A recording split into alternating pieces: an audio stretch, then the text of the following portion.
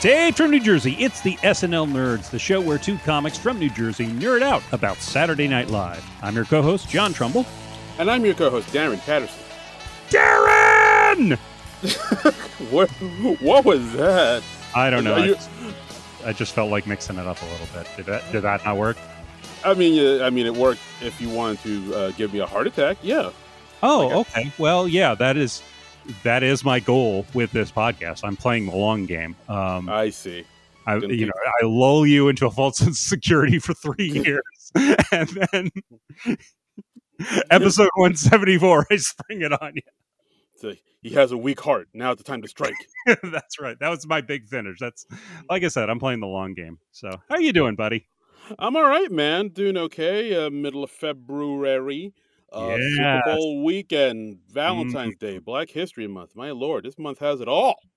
Yes, it's got a lot packed into just 28 days or 29 days. It's not a leap year, is it? I don't know. It's 28 days. It's not a leap year. It's just a regular 28-day February. So it's a regular-ass day. Regular-ass day. Like you said, it's Super Bowl weekend for us. We're recording this on Saturday, so we can both watch the big game tomorrow, the superb Owl game. But folks won't be hearing this until after the Super Bowl. So, hello, folks in the future. Hello out there. Who won? Who should we bet on? Write us and let us know. Yeah, I'm hoping the me from the future comes back, later tonight with an almanac of all the winners, so I can bet on who will win the Super Bowl tomorrow. Right, and then you can marry Leah Thompson and force her to get a boob job, apparently. That's the dream. Yeah, yep. And then, start a casino. Oh, it's going to be beautiful. And make your hometown into a dystopia. Hey, man, isn't that every boy's dream? It is every boy's dream. I mean, that was, Leah Thompson was certainly my dream in 1985, I would say. So, yeah. So, since it is Super Bowl Sunday coming up, or just passed, as you're hearing this, we decided to do a football-themed SNL movie. We did Adam Sandler's movie remake of The Longest Yard, which is a remake of the 1974 Burt Reynolds movie. Also called The Longest Yard. Yes, which neither one of us have seen. So, so we're doing this, The Longest Yard. Like you said, it has Adam Sandler, Chris Rock, James Cromwell, Nelly, Burt Reynolds himself coming back, Tracy Morgan. We see Rob Schneider in there for a bit. Yep. Directed by Peter Siegel, who Sandler has worked with before. Peter Siegel directed Tommy Boy. He directed Anger Management with Adam Sandler, 50 First Dates with Adam Sandler. So he's worked with him before in the past. Yeah, we were saying before we started recording, it's like if you're in Adam Sandler's crew, you're in for life. It's like, because Sandler, he's very good at just about like giving parts in his movies to his friends and stuff like that. So right. So, like, people, if you can find a Sandler in your midst, or just go to Sandler himself and just buddy up with that person. Be friends with him. And, just buy him a cup of coffee just because. And he'll remember that. You'll be his friend. And then you will eat for life. Yeah. I mean, Sandler is apparently one of the nicest guys in Hollywood. I mean, I think everybody who knows him or works with him just talks about what a prince the guy is. So, yeah, that's true. I mean, like, say what you will about his films. Some are a little bit better than others. We'll say that. But you can't deny that the dude does have a strong work ethic, and he genuinely cares about his friends and looking out for his people. Like, you can't deny that. This is true. We haven't seen the original of this movie, so we're coming to this with almost no context whatsoever. I thought about watching the original, but then I thought better of it, and they're just like, no, I'm not going to do that. It might be interesting to see the remake first, Yeah, like, I mean, I didn't know if the original had, like, such a fervent fan base that so many people would want the reboot or the remake to, stay close to the original material or what, but, I don't know, I from what think I've I think it was like it was. I think it did well in its time, and I think it was probably fondly thought of. But it was done in 1974, so I think its time was like far enough in the past that I think it was pretty safe to remake it by that point. Right. And remake it they did. This movie came out May 27th, 2005, Memorial Day weekend. Had Mm. a budget of 90 mil, box office 191.5 mil. So this made some money. Did okay. Well, I mean, that's smart to keep the cost down enough, and so it didn't cost too much to make. Yeah. I mean, I imagine all their money went into all the song breaks that they had throughout this entire movie. A lot of Like song breaks in this movie. Yes, yes. And like before well, go ahead. Well, no, I was just gonna quip that, yeah, like, it was basically, like, the first 10 minutes of Suicide Squad, but Mm. throughout an entire movie. Like, literally just I mean, but it makes sense because, this is, like, an MTV Films production, so, Yeah, you that's know true. That's true. So, but my god, just so many songs. like early in the movie, they started playing just kind of the guitar riff from "Are You Gonna Go My Way." Mhm. Uh, oh, not that's the Lenny Kravitz song. What's the Strokes song that they started playing? Oh, what Last Night? No, not last night. Shoot, I'll look it up, but, yeah, I know there's so many songs in this thing, Yeah. Well, I'm not okay. even Anyway, sure. I'm going to read the description on the back of the DVD. By the way, the front of the DVD, I'm very amused by.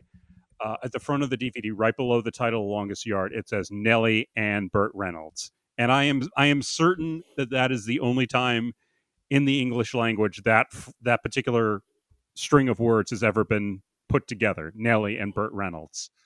That just. um, so the description on the back of the DVD. Are you ready for a different kind of football? Comic superstar Adam Sandler teams up with the always outrageous Chris Rock, rap sensation Nelly, and a gang of real pro football players and wrestling superstars in the hardest hitting action packed comedy of the year.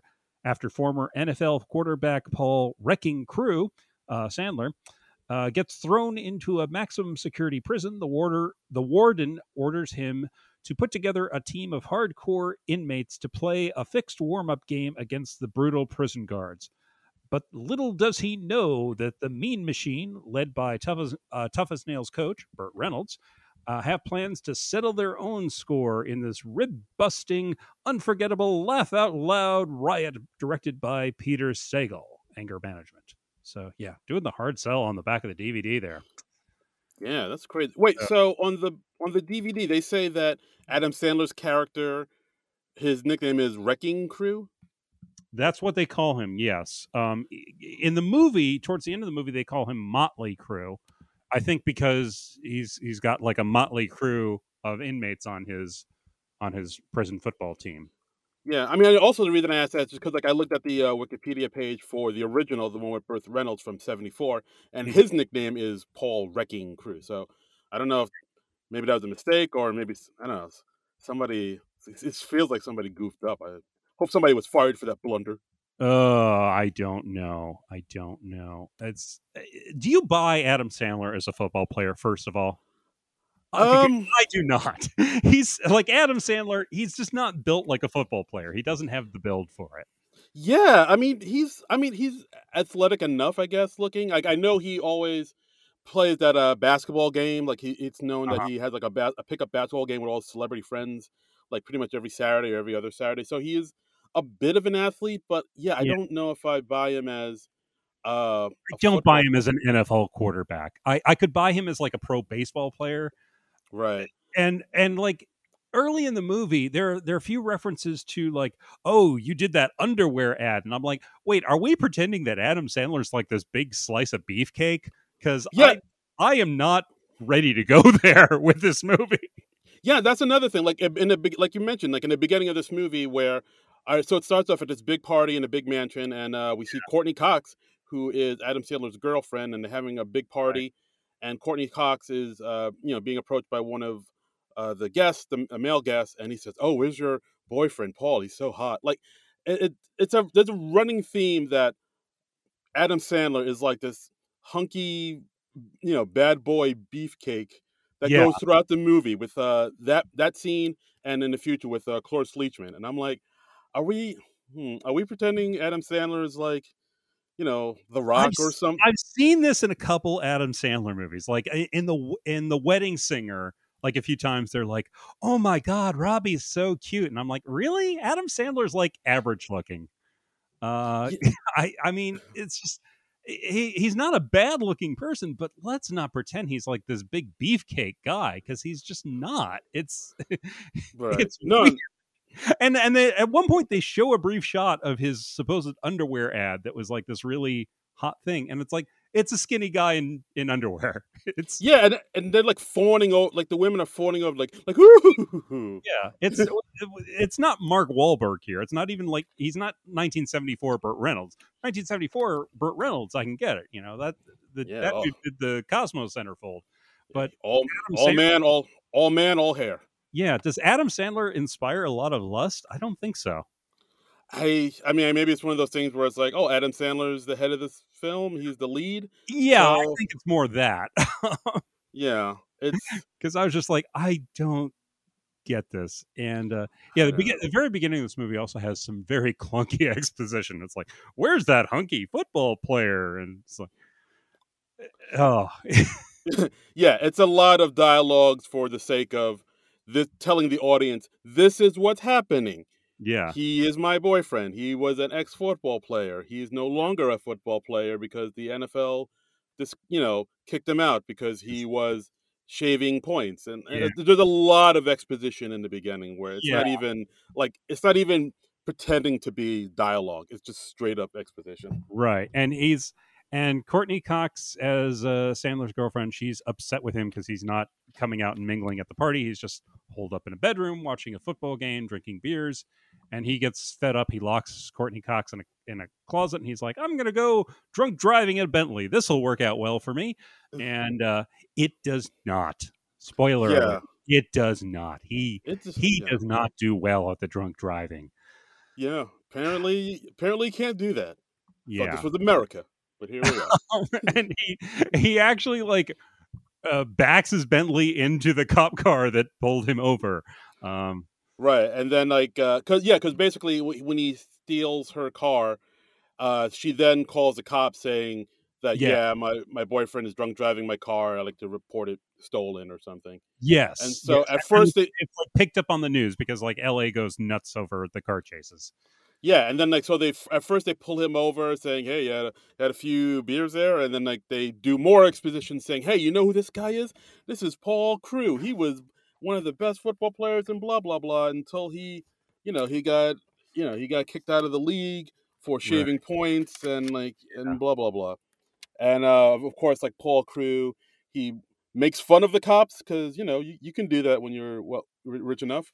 And Yep. then, like you said, he backs up, and like one of the cops has big ears. He makes fun of his big ears, calling him Frodo. He then Yeah. backs up his car into a cop car, drives off. Immediately, there's like 5 or 6 cop cars chasing him, Yeah. swerving through the streets of LA, helicopter in the air. Hmm. Just it's like wow, this escalated quickly. Yeah. It's like more cops after him than OJ got. Yeah, It's nuts. And by the way, when he backs the Bentley up into the cop car, it didn't look like the Bentley suffered any damage whatsoever. The front of the cop car is crushed, but I was like, is this car made out of adamantium? I don't know. just It was vibranium, brother. it was nuts. So yeah, so he's and Sandler's like on probation already because of like the whole point fixing thing. So this is a clear violation. So he's arrested, sent to prison, and he's ultimately sent to this maximum security Texas prison, uh, where Yeah, where the warden is James Cromwell, the great James Cromwell from Babe, Pig in the City, and of course. and other things. I know he did the Star Trek First Contact, L.A. Confidential. He's James Cromwell. He's great. America's darling. And he's the evil warden, and we find out that the warden is like called in favors to get Paul Crewe sent here because the thing they do at this prison is they have the guards play football in, like, I think a league with other prison guards. Is that it? Yeah, there's basically like a league in the prison guard system of Right. like you said, like the guards play other guards, and boost morale, and bunch of good old boys thrown on a pigskin. But for the past 5 years, the team has been kind of sucking. They've been not great. Yeah, So they've not made it to the championships, and yes, the warden, he wants to run for governor of Texas because he's like, they say the way I run this prison should be the way they run this state. I guess the two are the same in Texas. Does that make sense? I don't know. Well, it's Texas, so who knows? Damn. Shout out to all our Texas listeners. But he's like, well, you've played pro ball, so you can come in and give some pointers and coach the guys and have a thing. And yeah, so yeah, I mean, and at the first at first upon hearing this, Crewe says he doesn't want to do it. He just wants to do his time and get out. Right. But we also see before he met up with the warden, one of the prison captains, Captain Nauer, played by the great character actor William Fincher, immediately starts beating him up and saying, "Look, whatever the warden tells you, tell him no, because he thinks he runs this shit. I run this shit." Yeah. Yeah. He's like, Sandler's getting beat up like before he even leaves the bus taking him to the prison. He's getting hit and beat up by the guards. So not a great place. And he's also hated by all the inmates because of the point shaving thing. He meets up, basically the first guy he meets in the first inmate he meets in the prison is Chris Rock, who's plays a character called Caretaker, who like Morgan Freeman in The Shawshank Redemption, he's a man who knows how to get things on the inside. Yes, and good things he does. Like we see him getting, later on we'll see him get some cleats for somebody through a birthday cake, Kettle One vodka he can get for you and hide in your toilet. Yep. He's a man by a lot of means. I really like Chris Rock's performance in this. I thought he did have some good one-liners here and there. I really dug. He was pretty good in the movie. I didn't have as much affection for his character as I was supposed to, and I'll get into that later. But I mean, it's always nice to see Chris Rock. I do like Chris Rock. I like seeing him pop up and stuff, and he's always funny. I mean, he's always a Chris Rockish character. But his character Caretaker says, he can get everything except for McDonald's. The person who can get McDonald's on the inside is Terry Crews's character. And we see Terry Crews just like handing out burgers like they're cigarettes in prison. Yeah. I don't know. In the time it takes to get a McDonald's hamburger into prison, would you want to eat it anymore? Yeah, I mean, you got to hide it somewhere on your person, right? You got to it's got to be like you got to shove it down your pants. We see Terry Crews pull a McDonald's burger out of his pants at one point in the movie, and then he hands it to somebody. And I was like, nothing against Terry Crews. I'm sure he's a fine gentleman, but I would not want to eat a McDonald's hamburger that's been sitting in Terry Crews's pants for God knows how long. But John, that it's wrapped around that yellow paper. That's the protective shell, so the burger's fine. Not even if it was like a McDLT in the old style styrofoam container. Ooh. Is that the one where it was like hot on one side and cold on the other? Hot side hot, cool side cool. That's right. Yeah. All my 80s homies know what I'm talking about. Holla. Yeah. But John, I'm raising the roof right now. Yeah. Yeah. But John, let me ask you this. What if he can get you a McRib sandwich in the joint? But he had to shove it down his pants. What about that? I'll be honest. I'm going to keep it 100 here.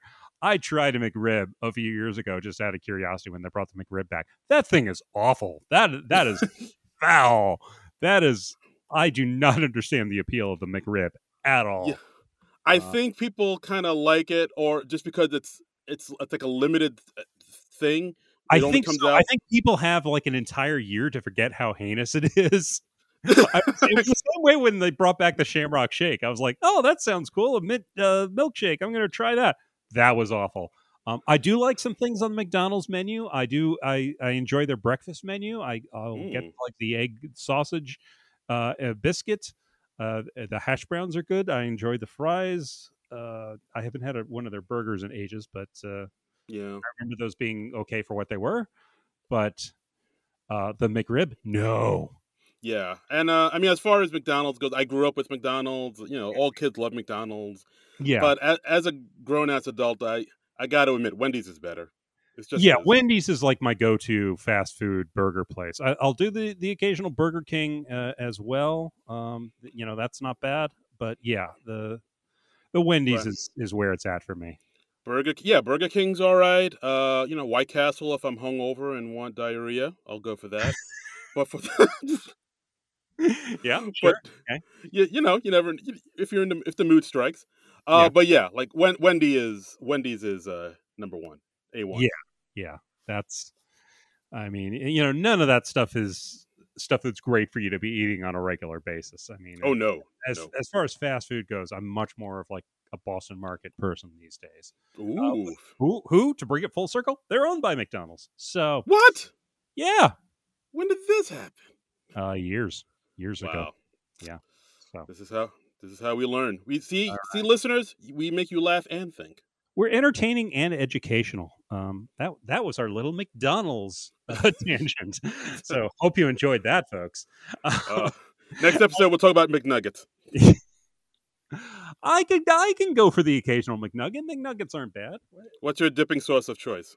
Gotta go with honey mustard. I've never been a big barbecue guy. Yeah, honey mustard's where it's at. What about you? I would go that maybe. I used to be big into sweet and sour, but I think now, as I get older in my wiser years, I think honey mustard is the way to go. I think you're right there. Yeah. I mean, there are some people they mix the sauces together and they do a whole thing. Like that's madness. That's McDonald's whole campaign now. Is they do the whole do the menu hack thing, and they're encouraged. So apparently that burger, chicken, fish thing, that's not an official thing on their menu, but you can order those things and then you're supposed to put them together into one big massive heart attack burger. So you're just basically just ordering 3 separate burgers and just smashing them together into one unholy mess and shoving it down your gullet. So. Apparently so, yes, because they'll allow you to do that. Okay, fast enough.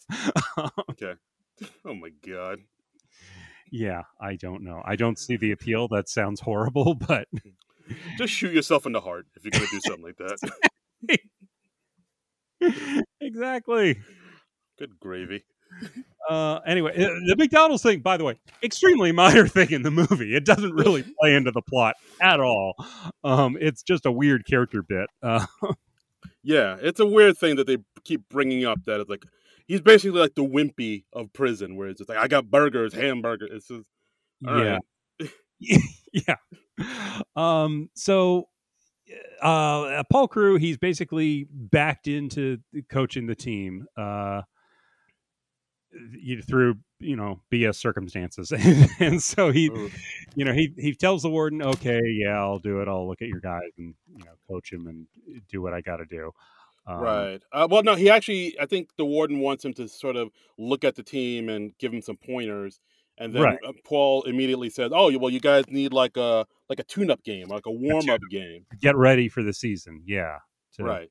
And then, yes, so then the warden says, all right, that sounds good. Why don't you get a bunch of the inmates, practice, get a team together, and it'll be the prisoners against the guards. And that'll be like a warm-up game for the bigger games when we play the real games. And if you can have some wacky shenanigans somewhere along the way, so much the better. Is like, how long do you need to have some wacky shenanigans? Like 4 weeks? Is that enough time for you to like put together a team and train them and then play them against the guards? I think so. Let's have some wacky shenanigans, Adam Sandler. Can you do that for me? Right. Wacky shenanigans abound. Yeah. And so he puts together a team. There's a whole lot of like putting the team together in this movie. This movie spends so much time putting together the team. Yeah, there's a lot of we got to get the band together. Yeah. I mean, you'd think this would be like 15 minutes of the movie, but no, it's like 30, 40 minutes, it feels like, of just Yeah. putting the team together. Yeah, there's a lot, and we are introduced to a lot of the characters. Mm-hmm. I believe Nicholas Turturro is in this movie. Yes, he plays Brucey, who's kind of like the I don't know what would you call his character? Maybe mentally. He's not all there. Hmm. Yeah, he's a little off. I mean, I still have a fondness of Nicholas Turturro from the early seasons of NYPD Blue. Yeah, that's right. His brothers, of course, have done a lot of Adam Sandler movies. Oh, Johnny, yeah, Johnny T. Yeah, John Turturro.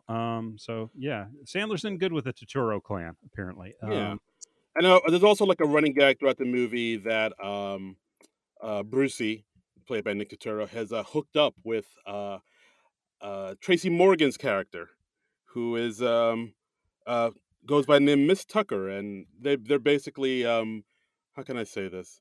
Well, he's in with the group of the prison transvestites. I think that's how they credit them in the movie. Yeah. Okay. So Okay. we've got Tracy Morgan doing Camp Gay stuff, which Yeah. It's a little weird watching that. A little bit. I'm like looking at this movie was made in 2005. I feel like we should be further along in this than 2005 because it's like it's a lot of gay jokes, and it's gay jokes along the lines of just like they're all just kind of like, haha, he's gay, isn't it funny? Yeah, And that's it. You know? I mean, yeah. I mean, I know it is an Adam Sandler film, and I know it takes place in prison. And of course, when anything takes place in prison, you're gonna get the gay jokes. Don't drop the soap. Blah blah blah. But yeah. I mean, it's going to be regressive. I mean, because yeah, prison and an Adam Sandler movie. Yeah, it's not going to be the most woke thing, but I still, I felt a little funny watching that stuff. yeah. I was like, oh, all right. I was like, ooh, if I'd known this was going to be in the movie, I might have had second thoughts about doing this movie. Oh.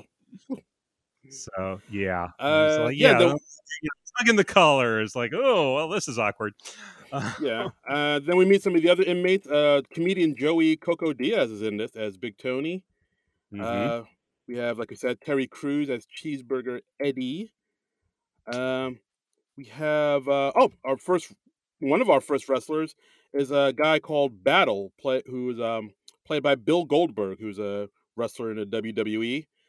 Yeah, this movie had a lot of wrestlers in it. As if you look at the guards, there's one guard. One of them was played by Stone Cold Steve Austin himself, and that's one of the few wrestlers I actually know. Right, he's the one that dropped that hard R in the movie, but we'll get there. We'll get to that scene. Yeah, okay. Promise.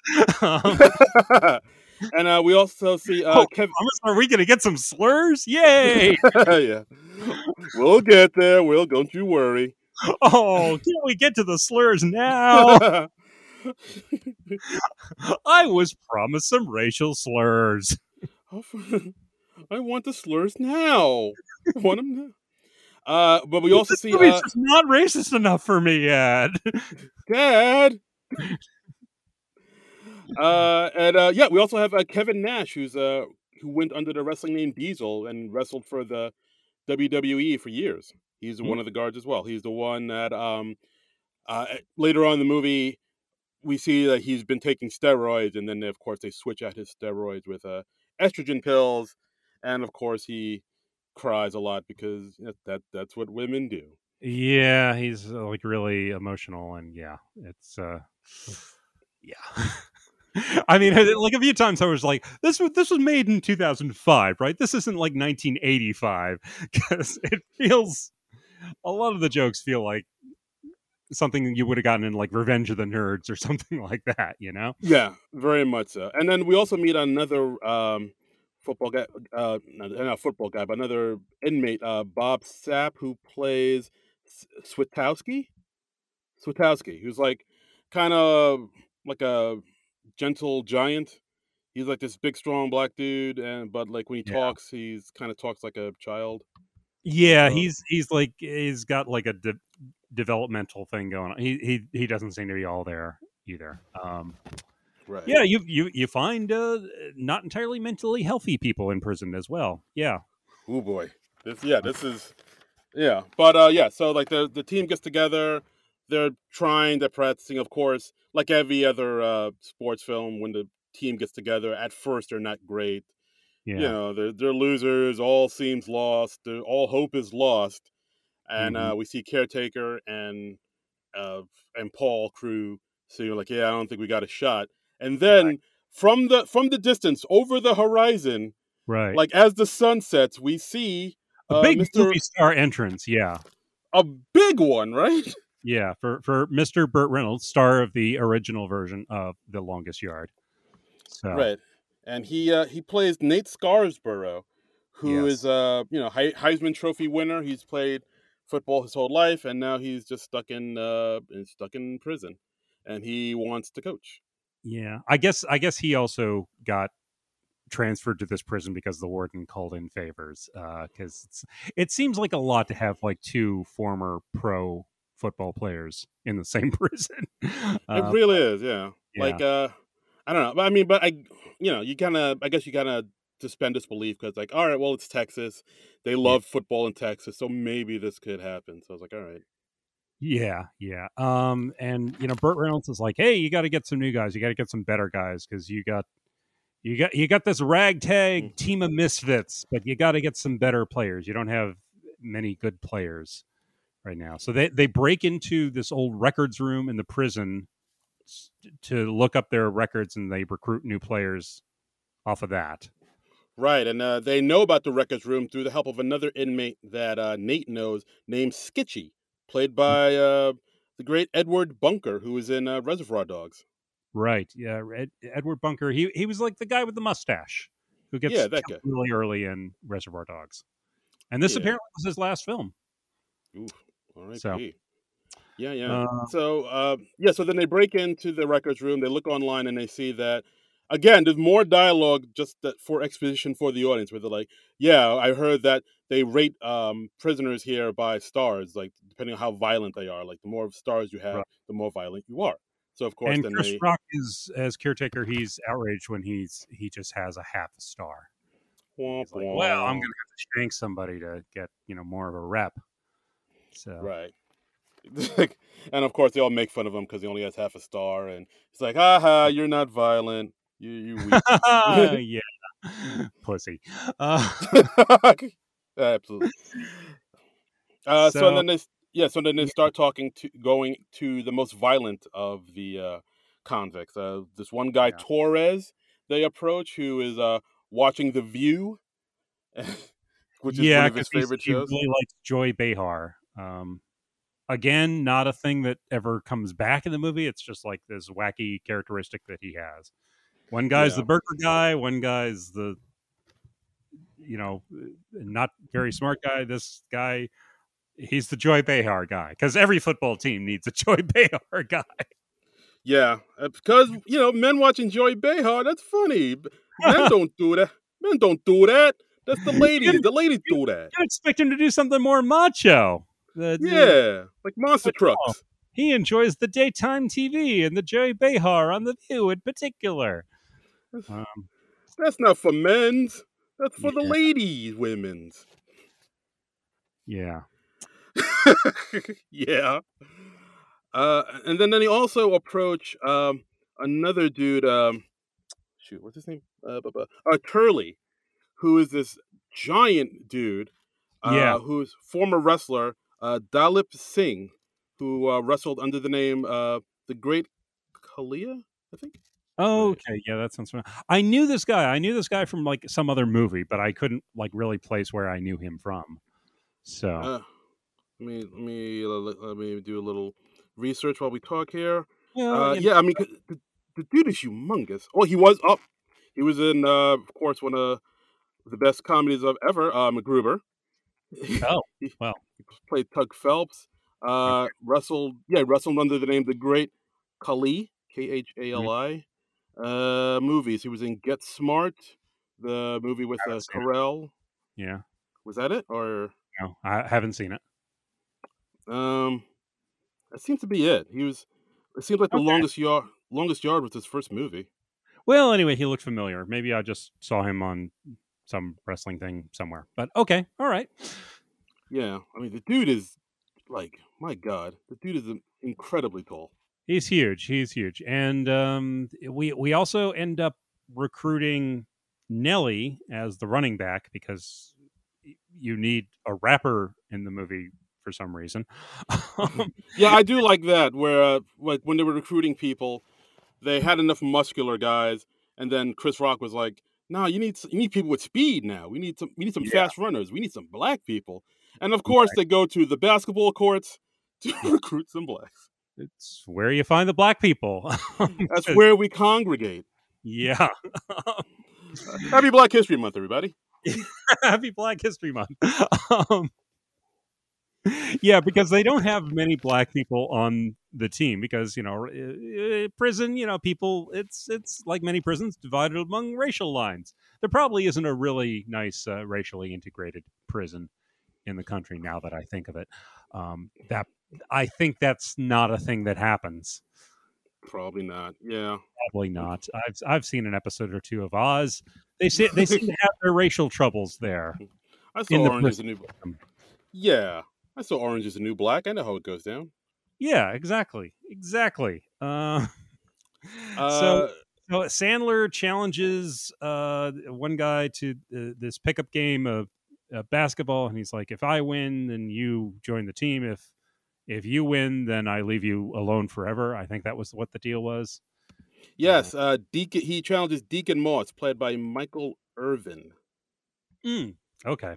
Who's been in a few? He was in Jack and Jill with Sandler. He's done a few things here and there. Yeah. So and they're fouling each other throughout the game, and Sandler's like taking a beating, and at this point in the movie, I'm just like, really, we're still recruiting people for the team. It seems like by this point we should be training. The movie takes forever recruiting and getting the team together. It's a slow burn, John. We got to get these music cues in here. But anyway, Nelly joins the team. Right, because as we all know, if to earn black people's respect, you got to play them in a game on one-on-one basketball. That's how I got you to agree to do this podcast.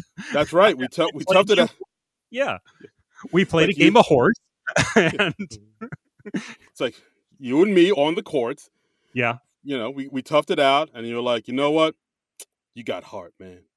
Yeah, I'm in. And then we realized that neither one of us is particularly athletic, and we were just like, "This is stupid. Why don't we just talk about comedy?" And we were like, "Yes, that's our wheelhouse." Yes, I think like 20 minutes in, we were both exhausted and covered in sweat.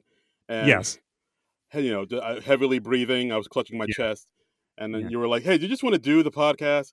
I was like, "Yeah, okay." Yeah, okay. Give me an hour to recover, and yes.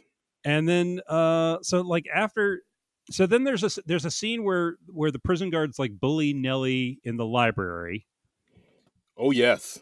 And they're like knocking. He's working in the library, as you do in prison. Right, because I think the books and pick them up, and right, because the guards they have a mole. They have a man on the inside. This dude. Oh, that's right. Yes. They have a dude, Unger, who is like reporting back to the guards about everything that's happening, and of course he says, "Hey, they got themselves this really fast dude, Nelly, who plays Meggett." Right, and he's like, "Yeah, who's so fast that he makes fast people look slow." That's like the description they give.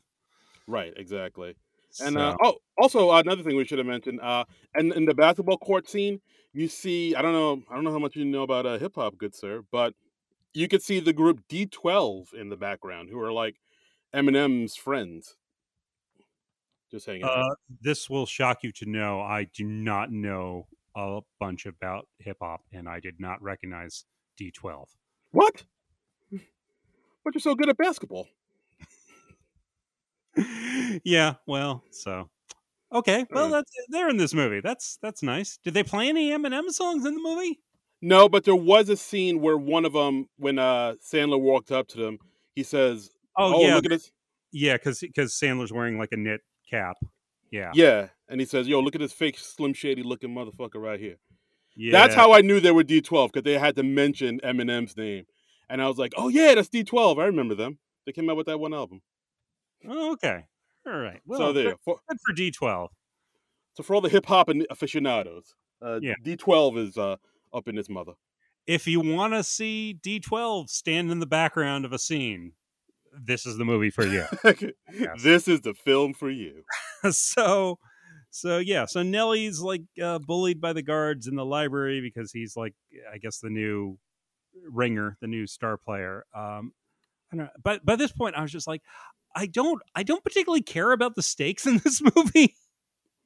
I don't particularly care if the inmates win over the guards. I don't particularly care about the guards being taken down a peg. I'm not really rooting for anybody at this point. Okay. I mean, I think they try to sort of establish that the guards are really, terrible and they abuse their power like early on in the movie. Like when they put there's a scene where they put Adam Sandler in the hot box for a week. And the fact that they beat up Adam Sandler like immediately as he gets there to show that. Well, that's not necessarily a deal breaker for me. Yeah. Wow. Right. But then I think they really put up with a certain amount of Adam Sandler beating up. I mean, Hey man, he puts his friends in movies. Lay off him. I'm sure he's a lovely person in real life. I find him a little off-putting in a lot of his movies. Oh, boy. So Adam Sandler, I'll join your basketball team. I'm always up for it. Okay. As you heard on this podcast, I'm very good. Yeah, and there are other wacky shenanigans like the warden. He floods their practice field 3 days before the game, so it's just like this big muddy mess. And the team is like, well, that's not going to stop us. We're going to just play and have fun anyway. And so we get like a montage of them playing and splashing in a lot of mud puddles. While Clearance Clearwater Revival's Have You Ever Seen the Rain plays in the background. I was like, all right. Even though it is not, in fact, raining in the scene. But there's water. And what is rain? Water. Yeah. And they've once seen rain. Case closed. But I mean, I think they also tried to paint the guards in a horrible light when you kind of skipped over this, where Stone Cold Steve Austin straight up calls Nellie's character the N-word, Joe Rogan hard R, and like really kind of paints how abusive and horrible they can be. Like I think at that, and of course at that point, I was like, yeah, I don't like these guards anymore. Right, exactly. I was with them up until that point, until they got to the hard R. Not cool, man. And in that instance, that's the moment where all the black people rally around. And that's right. Yeah, I forgot to mention that. Yes, all the black players join up on the team. Yeah, and they're like, let's take these guards. Damn, brother. So we've got a sufficient number of black people on the team now, and now I don't know how far we're into this movie. If at least 40 minutes feels like an hour. I will admit the movie's a little long. They could have shaved off a few minutes here. Well, it just seems unbalanced because it spends so much more time recruiting people for the team than the team like training and like coming together as a team. Because like early on, they're saying you got 4 weeks to train these people, and then like after they get everybody, we're like a week away from the game, and then the scene where they flood the practice field, that's like 3 days before the big game. So the movie has problems with time, it feels like. Yeah, I'll go with that. So as it gets closer to the game, it starts to build a lot of buzz throughout the town. ESPN2 wants to cover it. Yeah, the football game, this practice game is getting national television exposure for some reason. Because Sandler's a former pro player, and that's caught people's interest.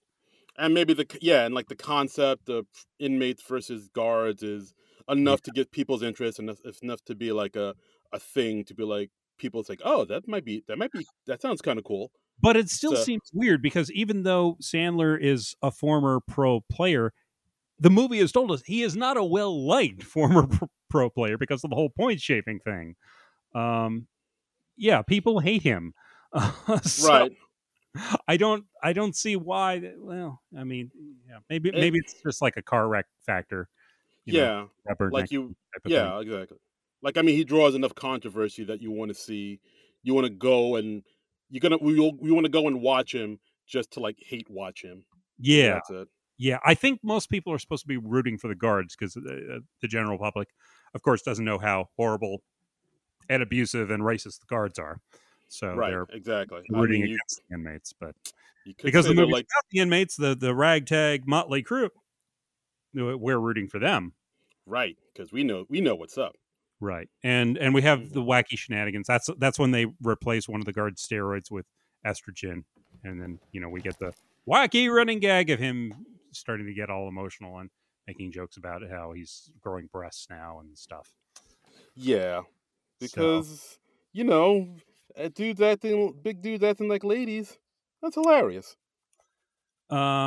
so then they find out at some point that they've got the guards have films of like their last season's game, so they're like, oh, we got to get our hands on the game films of the guards games from last season so we can like plan strategies against them. So Right, Sandler goes to the warden's secretary, who's played by Cloris Leachman, late great. the late great Cloris Leachman, who like early in the film, she's the person who's like, oh my god, Paul Crewe, he's incredible, he's an Adonis, he's just his underwear ad, oh my god, and so yeah, she's got a thing for him because Oof. it's a movie produced by Adam Sandler. So we have to act like he's a sex god. This weirds me out. It's the same way like with Chevy Chase and Spies Like Us, where it's like, is Chevy Chase this big hunky guy? This movie is telling me so. I don't yeah, get it. I think in his younger days he was seen as like a sex symbol, right? Like I mean, I could like younger Chevy Chase. I can sort of see it. Like he has like the strong chin, the little dimple. Like I can see like all right, maybe I can see them as this handsome Lothario. The most I Just could say is like he's handsome-ish for a comedian, all right, I'll give you that. Yeah. But not Yeah, classically handsome. And like when they're acting like they're classically handsome, that's when I have trouble getting on board, I guess. yeah. He's You not like Paul. He's not like Paul Newman in his prime. Exactly, exactly, and or even like Burt Reynolds in his prime. Like Burt Reynolds, handsome dude. I mean, you check out like Deliverance, you check out like The Longest Yard, you check him out back in the day, and yeah, he had Yeah, it going on. yeah. I mean, like Warren Beatty in his day. Like, whoa, Oh that yeah, dude's oh yeah. Well, Warren Beatty, that's a classically handsome dude. yeah, Uh, but stunning. by the way, I can't wrap my head around this is post Boogie Nights Burt Reynolds. Yeah. This is Burt Reynolds has already had his career resurgence. Does Burt Reynolds need this movie? I don't know. Uh, Yeah, it's weird. He kind of had like a burst of fame after Boogie Nights, and he came back yeah, into the spotlight. But then the movies after Boogie Nights were like, and I kind of hit and miss. They were like, I know all Burt right, Reynolds. He like fired his management team like after Boogie Nights oh, because like he was not happy about the movie. I think he clashed with Paul Thomas Anderson when he was doing the movie, so he was not happy with the movie and not a fan of the movie, even though he got a career resurgence and an Oscar nomination out of it. And then like a few years later, he's playing Boss Hogg in the Dukes of Hazzard movie. It's just oh my god. it's so weird and sad, and it's just like, oh, Burt Reynolds, you could have started doing like prestige projects again, and then You could have been a contender. I know, it's just sad. I feel like he deserved better, Yeah, I don't. Maybe he's difficult to work with. I don't know what. I don't. Yeah, I see what you mean because, I guess it's the same way with maybe like John Travolta when he had that resurgence with Pulp Fiction, Yeah, which yeah, I think they do. Didn't they make a Pulp Fiction reference in this movie? I feel like they. Oh wait, no, I'm thinking about something else. But but yeah, like Travolta had this resurgence yeah. from Pulp Fiction, but then the movies that came out after Pulp Fiction were Battlefield Earth Well, and I mean, it's just it's tough to match Pulp Fiction. I mean, and Travolta did do some good movies. Like Get Shorty is a very good movie. all right. Uh, Yeah, I'll give you that. You're right. and and Travolta, he seemed to stay on the A list. I remember him doing a lot of stuff because I think Travolta was kind of terrified of just kind of going back to like Look Who's Talking or whatever. or Yeah, I can see that. even worse things he did. But yeah, it's interesting when it's like somebody who is an A-list actor and then they fall off for a while and then they come back, and it's interesting to see how they handle that and if they continue to get the good opportunities, you know. Yeah, I'm looking at all these movies he made in the early aughts, and a lot of them I don't Burt even Reynolds. recognize. Yeah, Burt Reynolds. A lot of them I don't even recognize. Yeah, yeah, it's Delgo. Oof. yeah. Uh, all right. Well, I don't know. okay. Anyway, I feel a little bad for Burt Reynolds, but I feel like maybe he created some of his own problems too because I think he did have a bit of an ego, you know. Yeah, I could see that. I have a vague memory of like Burt Reynolds on the red carpet. I think of this movie and him giving like a reporter some sort of shit with a question about like the original or something like that. And Oh yeah, that sounds right. yeah, and it's only a vague memory, and I didn't think to look it up before we started recording. But yeah, if I can find it, we'll post it from the SNL Nerds Twitter account at SNL Nerds Show. Right. But So yeah, yeah, so follow us on our Twitter account, guys. You can see us. You might be able to see a video of Burt Reynolds being kind of a dick to somebody. yeah. I mean, hopefully we can make that happen.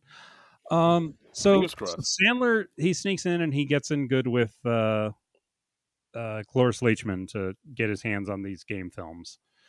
Right, because he the way he does that is by like seducing her and posing for her like he did in that underwear ad, because she really gets off that.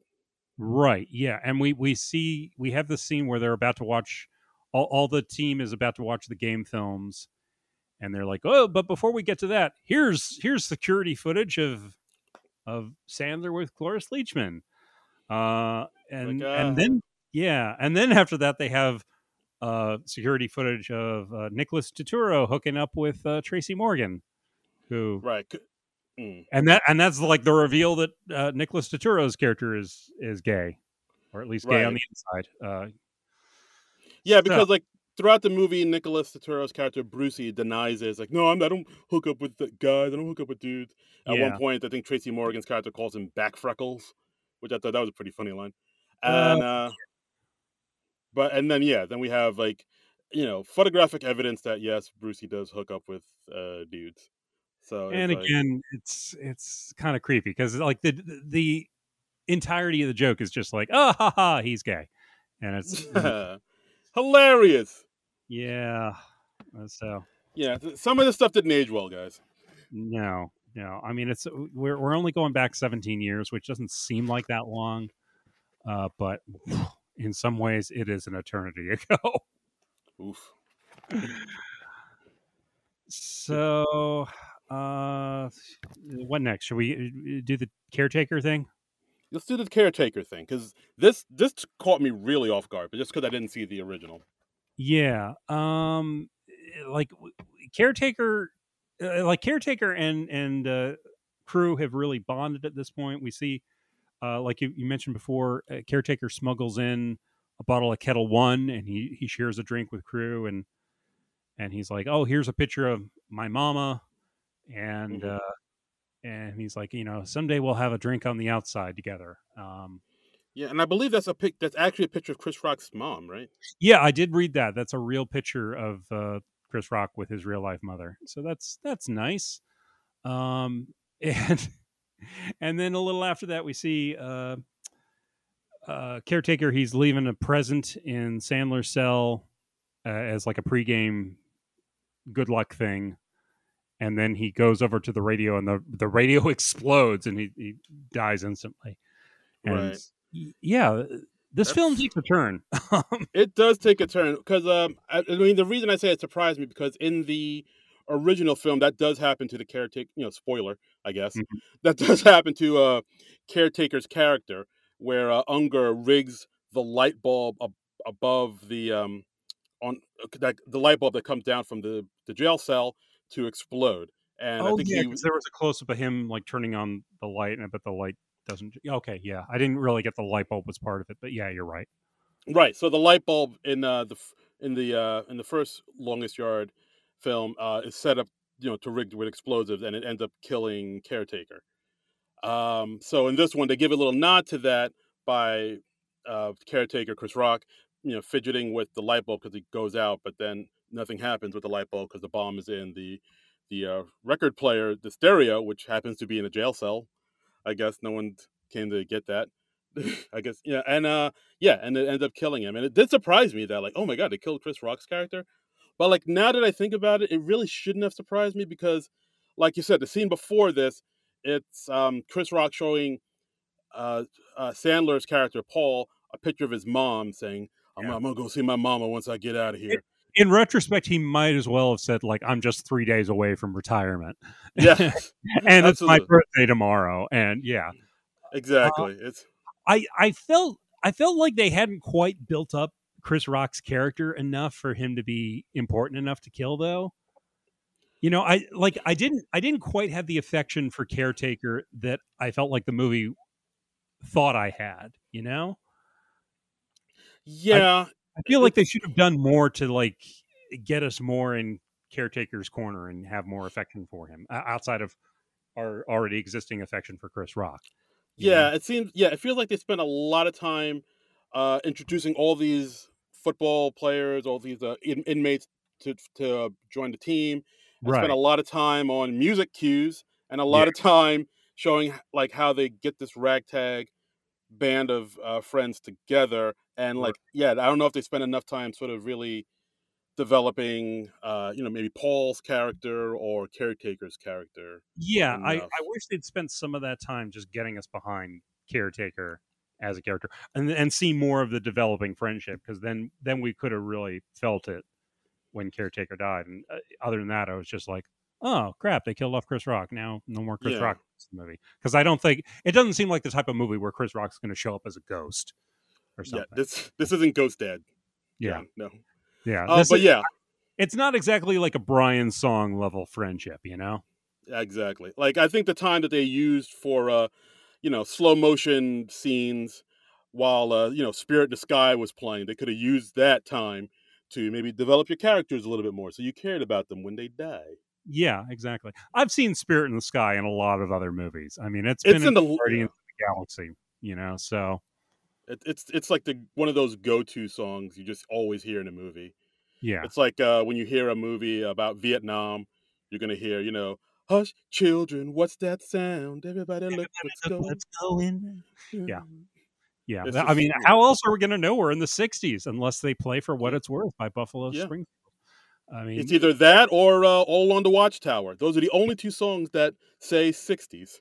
And those are the only ways we can tell that something is taking place in the 1960s, because those were the only two songs we had. I know. It was a simpler time. It was a simpler time, and, Beatles music is fucking expensive. It really is. It really is. You try to play Octopus's Garden on this budget.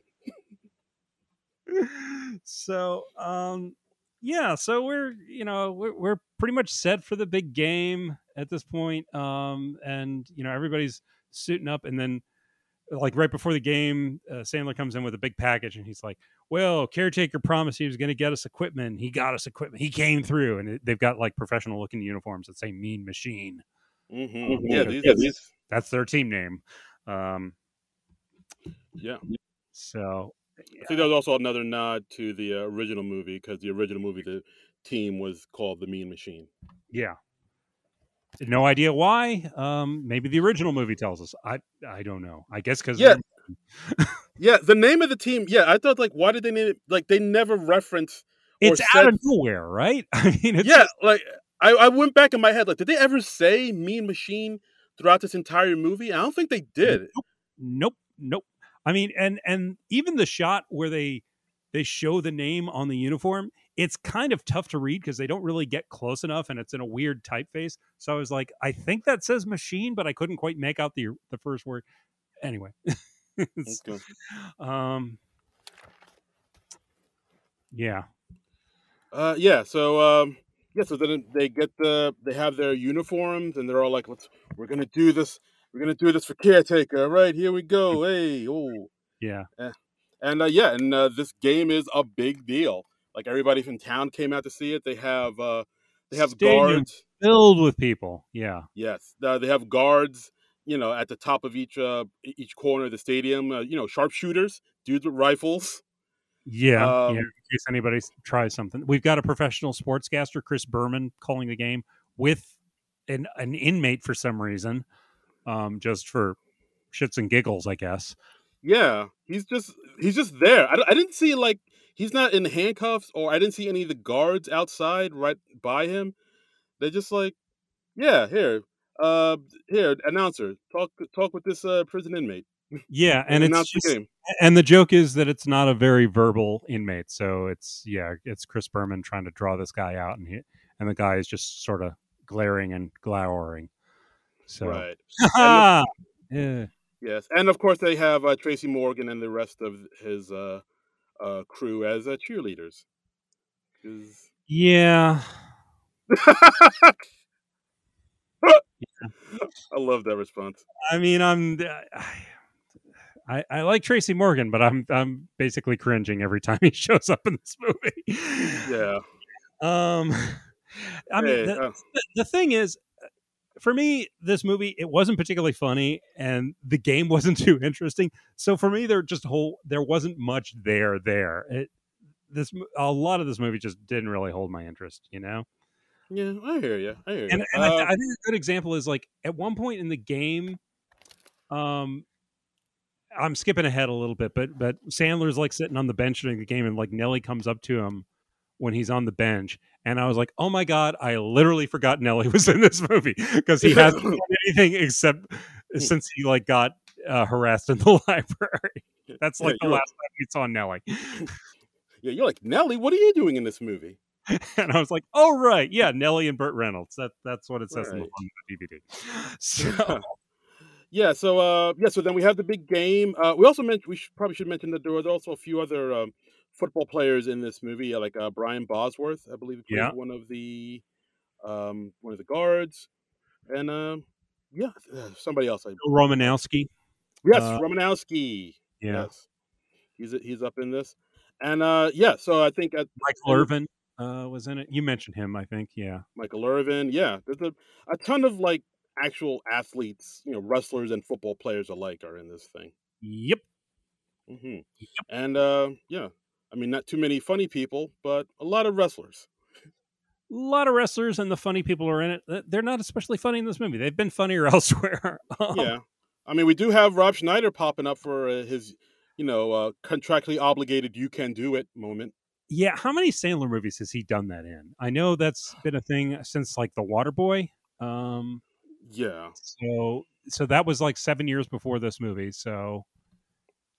And it was he would show up at the climactic movie of practically every Adam Sandler movie, just go, "You can do it." Is that still a thing that he does? That running gag. I don't even know. I certainly hope he doesn't do it anymore, because I think at this point, the gag's worn thin. Because when I saw it in this point, it's the joke would have died, but it might have come back around again by now. Where it's just so tired, it's good again.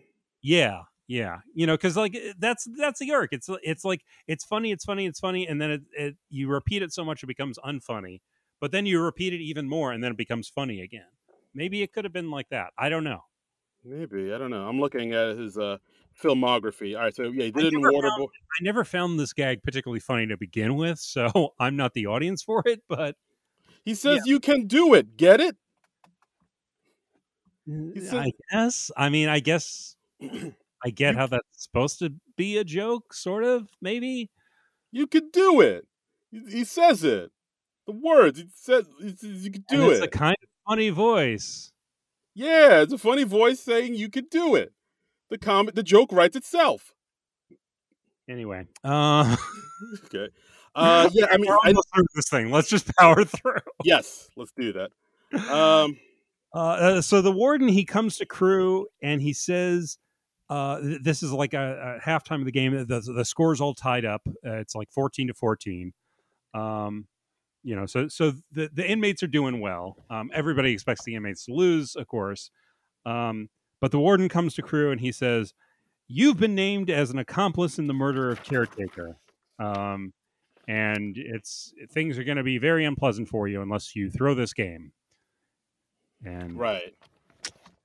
So Crew fakes an injury. He starts like sitting on the bench at the sidelines. He's like, "Oh, I can't play with this knee. My knee's bad." And Eddie Bunker's looking at the knee. And he's like, "Yeah, it's fine." And yeah. So and all the players know what Crew is doing, and they're just like, "Oh, you son of a bitch, fuck you." Right. So because I think throughout the movie, I think throughout the movie that he's never said if he did what he was accused of, because he was accused of racketeering and shaving off points, right. But he's always maintained his innocence. But something to prove, I would imagine. I mean, how do you prove somebody's intentionally throwing a game? Yeah, that's true. But like everybody, including the inmates, think he did it. But throughout this movie, they've come to like him and really respect him. But now they're seeing what he's doing now. Throwing this game, they're like, all right, fuck this dude. This dude. So yeah. So this is our last big crisis. Right. This is it. Getting sweaty. And so the guards are getting ahead. They're ahead by like 2, then 3 touchdowns, and then what changes Crew's mind? I don't even remember at this point.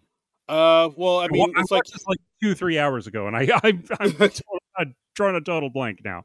Well, it's like you said, like all his fellow teammates giving him the stink eye, saying, "Oh, after all caretaker did for you, this is how you do him."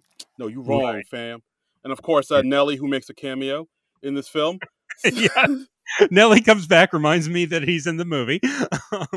He comes up and he says, "Hi, I'm Nelly. I was in this movie at one point. Remember that? I was in the library." Remember me? I did the Hot in Here song. Yeah. It's hot in here.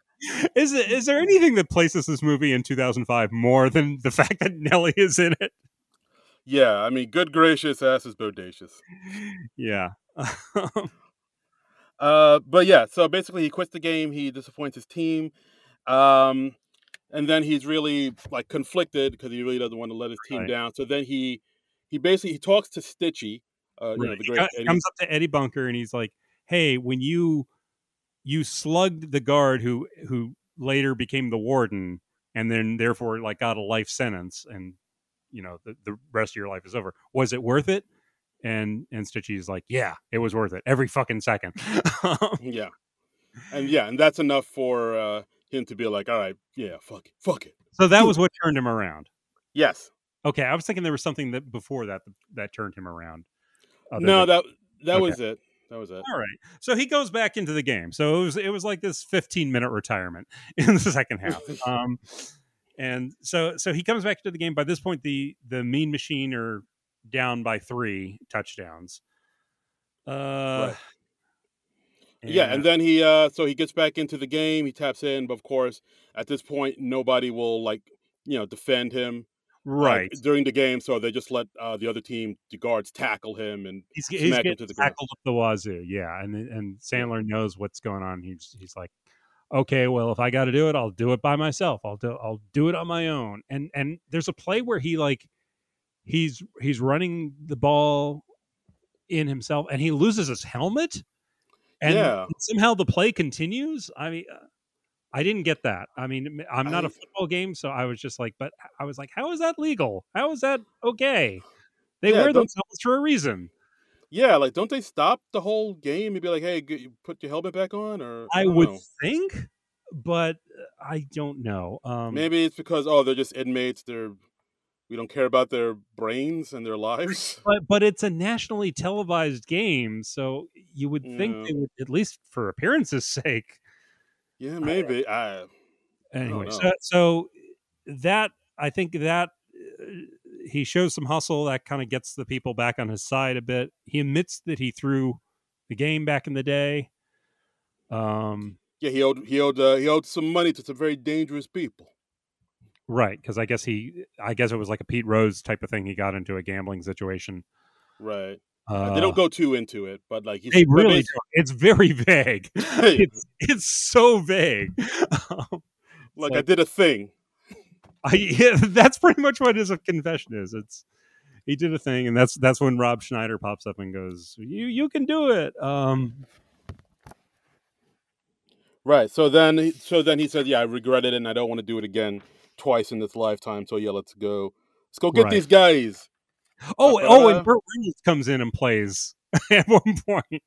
Right, because I think Nelly, who surprise cameo by Nelly, he does a play and he like injures himself. He like gets his legs injured or something. Yeah.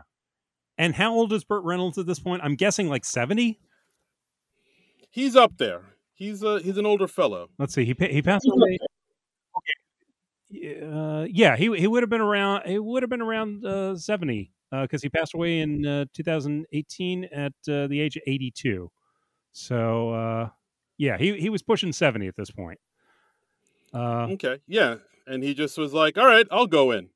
I'm like, "Dude, I mean, you look great, but that's a bad idea." I mean, yeah, you're looking good. It's a decent facelift. The hair plugs are looking all right.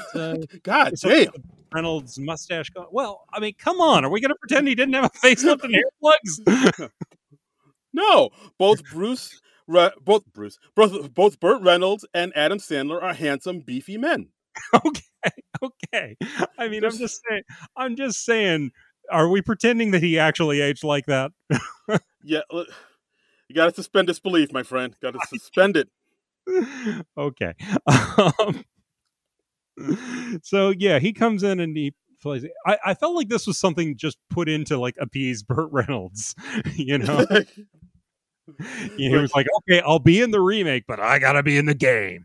That's right. And afterwards, a bunch of broads come and take me off the field, right? And I have a three-way, and they mention my big massive erections. Wow. Okay, Bert, I'll take your notes. I'll give these back to our writing team, and we'll see what we can do. Yeah. My God, Burt Reynolds did a ton of movies in the 2000s. Look at this. He did a ton of them. I don't know any of them. It's yeah. I saw him guest star on My Name Is Earl. I remember that. Yeah. There was a movie called Not Another Movie.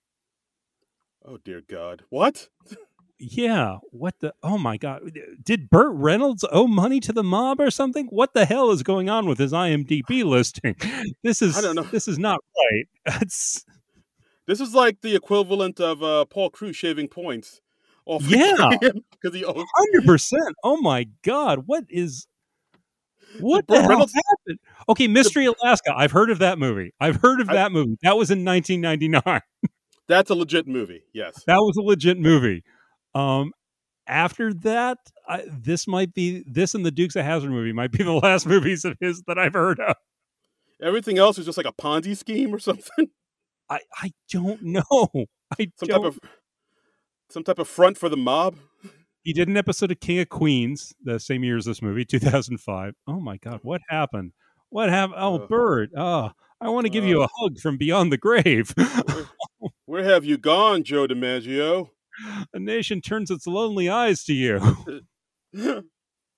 Hey. Oh, another 60s song. All right.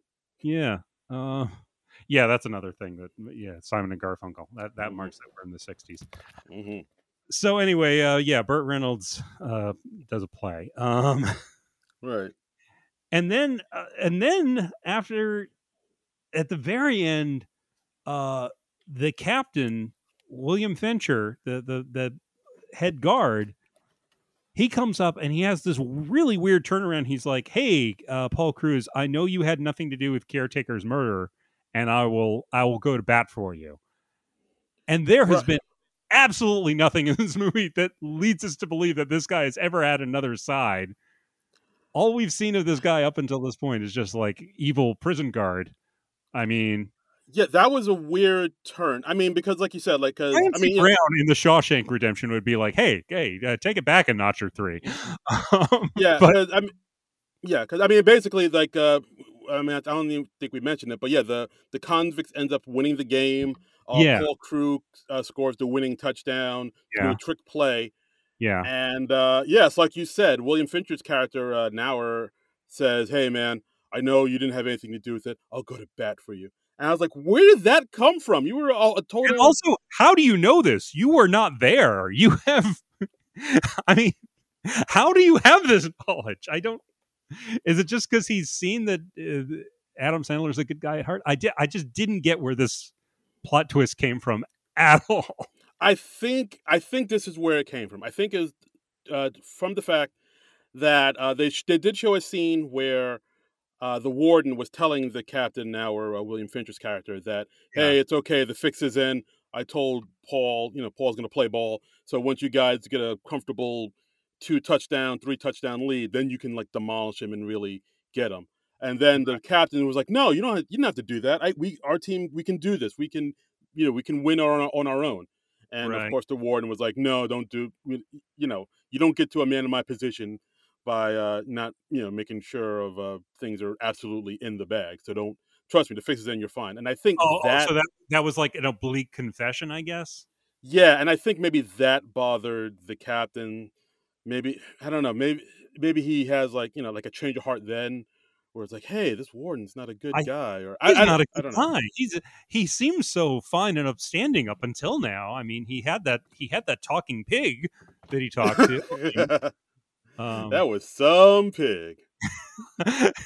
But no, it turns out he's like evil, like he was in L.A. Confidential.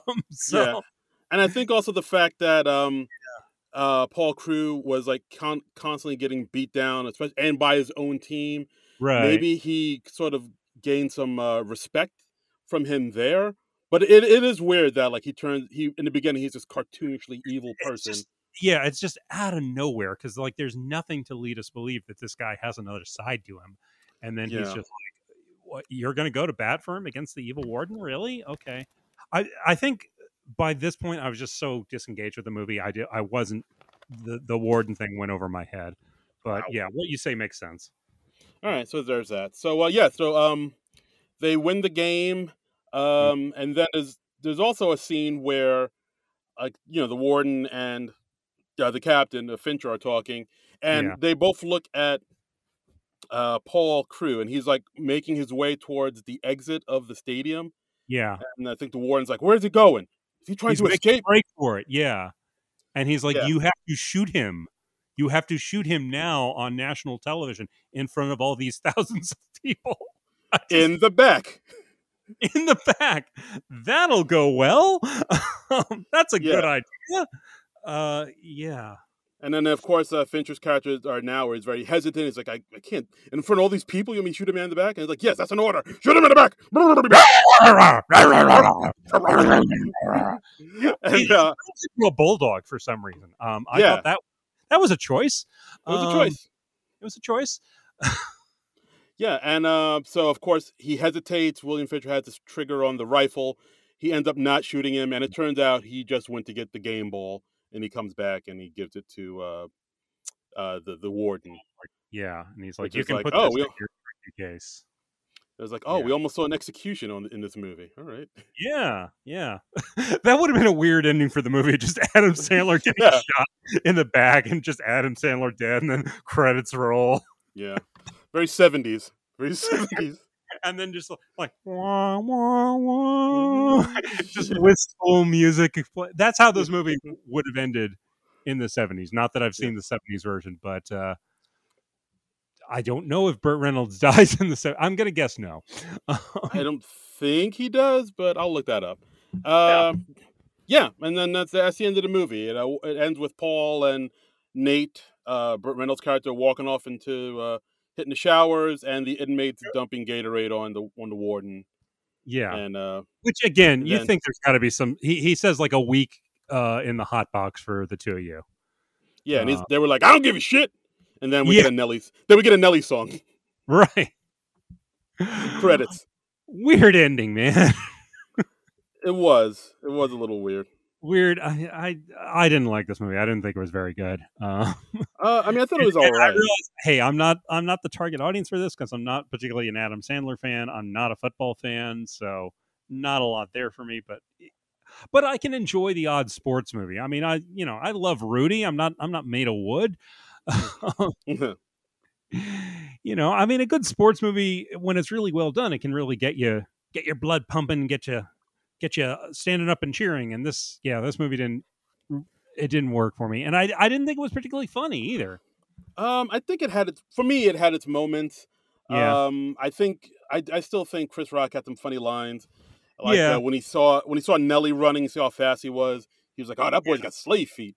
I was like, "Oh, Yeah. Jesus, that was pretty funny." But yeah, overall, I thought, I mean, this movie's almost 2 hours. I was like, this didn't need to be 2 hours. This could have. It feels longer than 2 hours, honestly. Yeah. You could have shaved off some time, but I Yeah. thought it was enjoyable enough. I'll say that. Like maybe, Well, I'm glad you enjoyed it more than I did. wow, enjoyable, not enough. Yeah, that's kind of where it fell for me. Wow. And so I'm looking at the ending of the original movie, and it ends pretty much exactly the same way this movie ended. It ended with Crew almost getting shot in the back by Nauer, but he doesn't. Nauer doesn't shoot him because of his newfound respect for Crew. Was the game nationally televised in the original movie? I'm curious about that. I mean, because ESPN wasn't a thing in 1974, so. I don't see anything about it. But so maybe they just did that. They just added the ESPN2 angle to, be all fancy pants.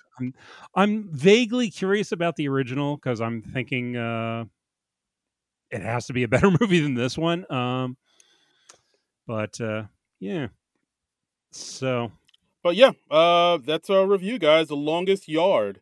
I thought it was so. John thought it sucked shit. Yeah. This a little bit of interesting trivia on this movie. Ed Lauter, who played the prison guard, the sadistic prison guard in the original movie, he has a cameo appearance in this movie. He apparently was just visiting the set, and then he met with Adam Sandler, and Adam Sandler was like, "Let's get you a part in here," and so they did that. That's kind of nice. Yeah, that was pretty cool. I think that's cool. As we said before, it was Edward Bunker's last film. Gary Oldman was in talks to play the prison warden, but negotiations fell through. Ooh. I would have loved it if he just played the prison warden the same way he played the pimp Drexel in True Romance. That would have been fun. See, I was thinking about his character in The Professional. Everyone! Either one of those would have worked for me. That would have added some more hilarity for me. Yes. Let's see what else. There was something else that I spotted that I wanted to say, and now Snoop Dogg was attached to the film but dropped out. I could see that. I'm gonna assume it was the Nelly part because I just can't imagine what other part Snoop Dogg might have played. Snoop Dogg, again, whisper thin lad. I can't imagine him playing football. He's skinny man. he's like a scarecrow. Yeah, I guess all the weed keeps your weight down or something. That's right.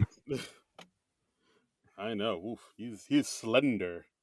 It's kind of funny that Courtney Cox just pops up at the beginning of the movie and then is not heard from again at all. You don't even watching the game at the end. Yeah, that was weird. Like she's literally there. I guess it was like a day of shooting. Just right after the opening, we just never hear. She's never mentioned again. We never see her again. It's just like in and out. I mean, understandably, they're not really a thing anymore. But it might have been funny to see her just watching the game and reacting to it or something. Yeah, exactly. But yeah, I guess Courtney Cox is just doing Adam Sandler a favor, or she had a weekend free from. I guess so. But yeah, I mean, because aside from her, this whole movie is pretty much a sausage party. Just wall-to-wall dudes. Oh yeah, here it is. Here was the thing. It says while many of the inmates are seen with long hair and or facial hair, in reality, the Texas Department of Criminal Justice requires inmates to be clean shaven and their hair trimmed from the back of the hair and necks, essentially ensuring everyone is bald and beardless. Yes. Smoking has also been strictly forbidden in Texas prisons since 1994. So that's why this movie didn't work for me. It's based on a lie. Right. There was that one scene where Torres was on the field and getting ready to play, and he had a cigarette dangling out of his mouth. And I'm like, that's That's that not. that seems unrealistic. It looks badass, but that's not real. This is the second highest grossing sports comedy of all time, with Whoa, another Adam Sandler vehicle, The Waterboy, taking the top spot. oh shit! I didn't know. Sports comedy. That's the qualifier. Oh, So okay, that's how you do it. Yeah.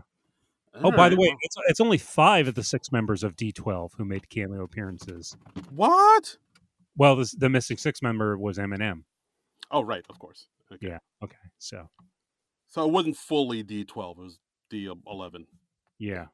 Got it. I guess so. Or maybe since it's 6 members, they count for 2, so it'd be like D10. I'm not quite sure how the math would work out, but. Right. Well, okay. Whoa! It says here, Burt Reynolds was supposed to have a stunt double for when he got hit by Brian Bosworth on a touchdown run, but Reynolds insisted on doing it himself, saying, "I got one run left in me." Bosworth himself was honored by the whole situation, saying, "Who else can say they got run over by Burt Reynolds?" Reynolds went through the hit in one take with no injuries, though he had to be helped off the field. The shots used in the movie of him being helped off the field were not staged. Wow, that is interesting. He's dude in his 70s doing that. Well, he was pushing 70. He was, yeah. All right, but still, kudos to Burt Reynolds. I mean, yeah, that may have been an ego thing, but god damn. Yeah, I can't do that shit now. No, and I'm a semi-healthy man. And he made it through without breaking a hip. Wow. Okay. All right. Wow. Burt Reynolds, I take back the mean things I said about you. Yeah. See, there you go. All right. That's pretty fucking manly. Yeah. Burt Reynolds, we salute you. We salute you, Burt Reynolds. R.I.P.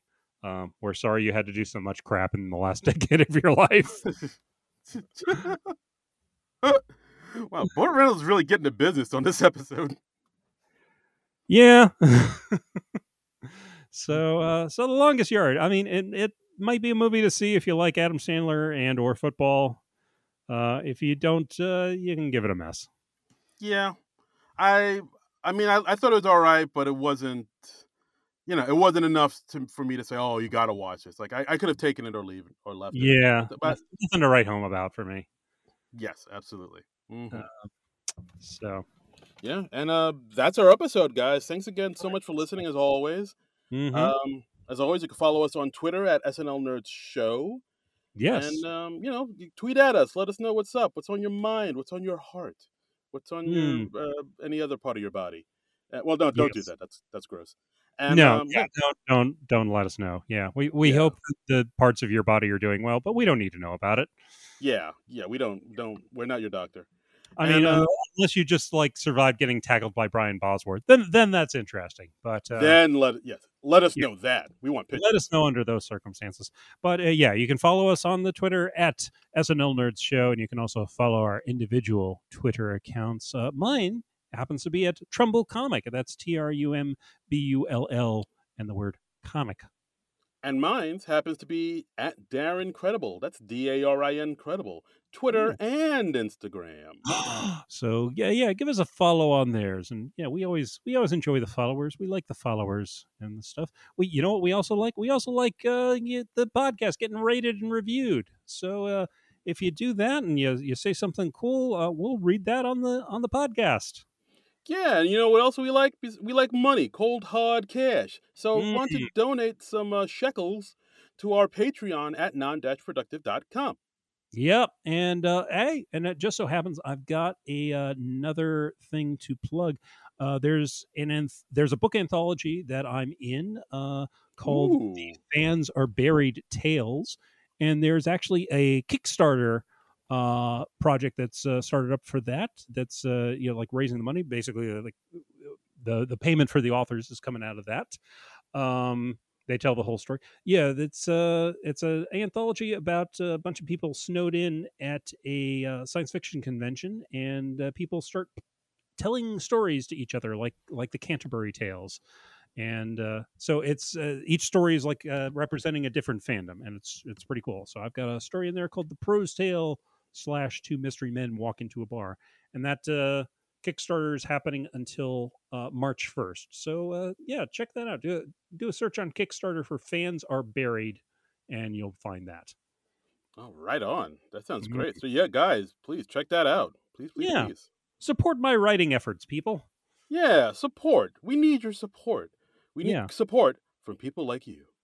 Yes. And next week, we're going to do something else. We're not entirely decided on it yet. Yeah, we're still trying to figure out what to do, what not to do, because, we got a free week before the SNL kicks back in again. Maybe we'll put out a poll. Maybe we'll do that. I don't know. Yeah, well, maybe we should do a poll with some of the top candidates. We haven't done that in a little while. We might need a little help deciding. So that's not a bad idea. Yeah. Or, we have some ideas cooking in the back some movies that people have pitched us throughout the years. So maybe we'll do one of those. We don't know yet. It'll be a nice surprise we spring on you good people. It's a mystery. Yeah, it's a mystery. We don't know ourselves. We're going to be just as surprised as you are. Right. So, all right. Well, I think that's about everything, right? We covered it all. I think we did all right. I think it's time to land this plane. Okay. All right. So, we'll see you. We'll see you next week when you tune in to the podcast. And until then, nerd out! This has been a non-productive media presentation. Executive producer, Frank Hablawi.